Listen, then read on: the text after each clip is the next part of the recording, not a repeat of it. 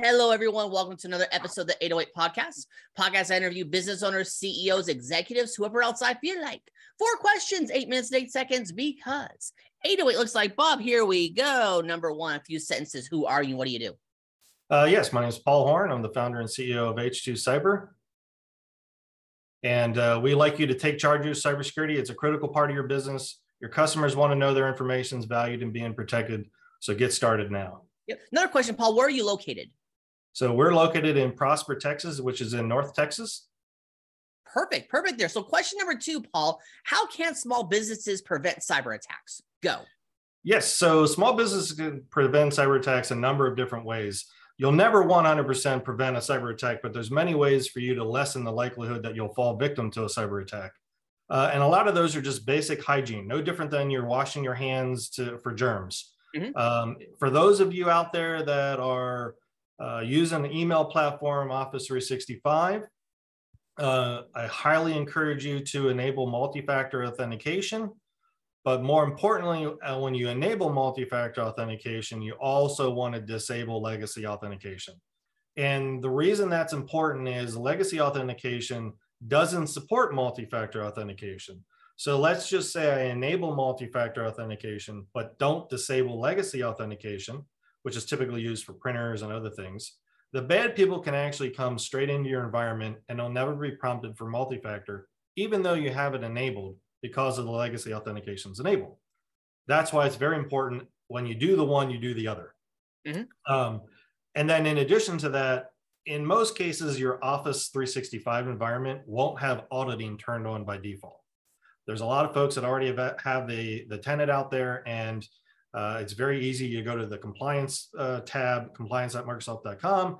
You go in there and it'll tell you if it is set up to have auditing turned on or not. There's a banner that says auditing's turned off. Would you like to turn it on? So I highly recommend you turn that on. Otherwise, you'll never know and be able to determine when some bad activity happened.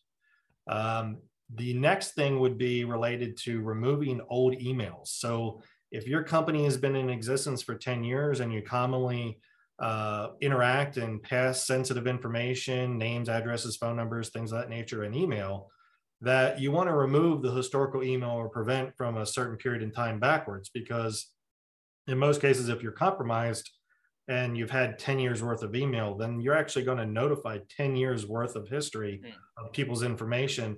And in most cases, you'll go out of business. 60% of small businesses go out of business after a cyber attack because, 1, they don't have cyber insurance to help them out, but 2, they're unable to recover from that effort that's involved in just determining the 10 years worth of history.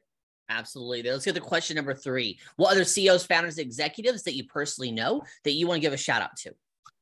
Yeah, I'd like to say shout out to Stan at ContraForce, Elgin, who leads up the PNG cyber effort, Stephen over at ESX Technologies, Melvin at Fast Startups, Garrett at UAttest, Gene over at 6 Sense. Some great partners of mine. I've worked with them for quite a long time. Great guys. Highly encourage you. Maybe even get them on the webcast. Perfect. I'll look them up there. Number 4, final fun question, Paul. Tell me about your most epic sale. Yeah, I would say my most epic sale was when I was running defense for the defense environment. I believe we had the highest purchase dollar amount for at McAfee. McAfee was a big company at the time. And we purchased several $1 million worth of equipment to go into Afghanistan area, that whole neck of the woods. But I think we were the highest sale in their small business department. Perfect. That's always a good thing because that's a big company there. So, Paul, you have 4 minutes and 15 seconds left. You can do some promo time. You can ask me a question. You can talk about the weather, whatever you want. We can talk about how great our haircuts are. Either way, whatever it is, I'm flexible. Go. Yeah, let's talk a little bit more about cybersecurity. So a lot of people, the most common thing I always get asked is, hey, what do I need to do? What do I need to do first?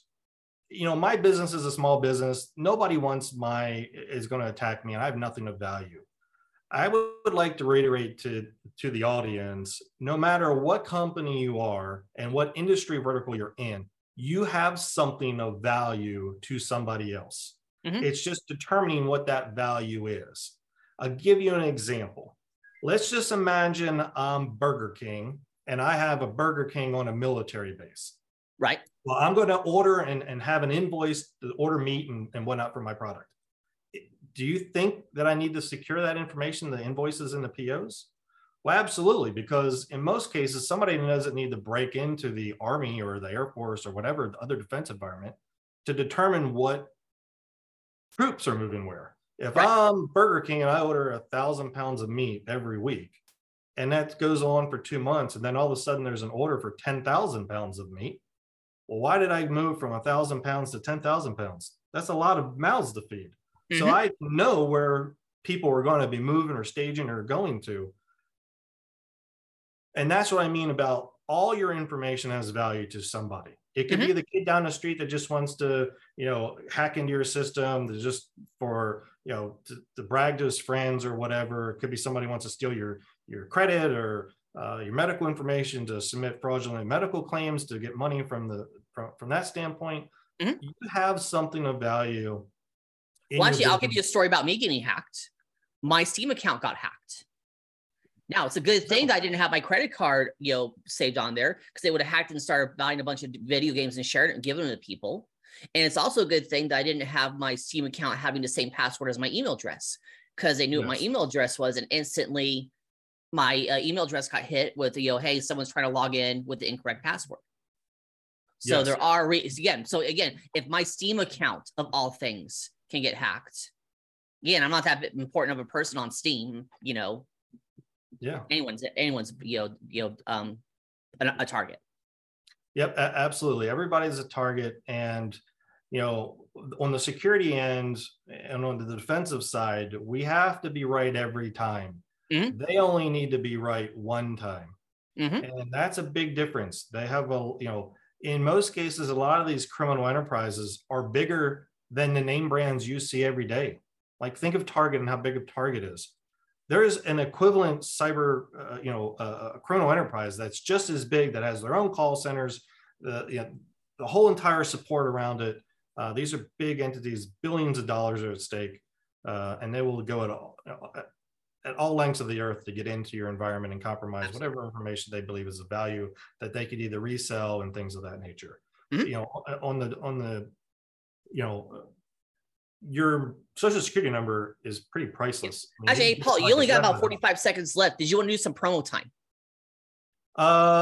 Sure. Hey, by all means, go out to our website. We help you figure out if you're a small business and you want to know where to start and what to do and interact with cyber experts and get your questions answered. By all means, visit us at H2 Cyber.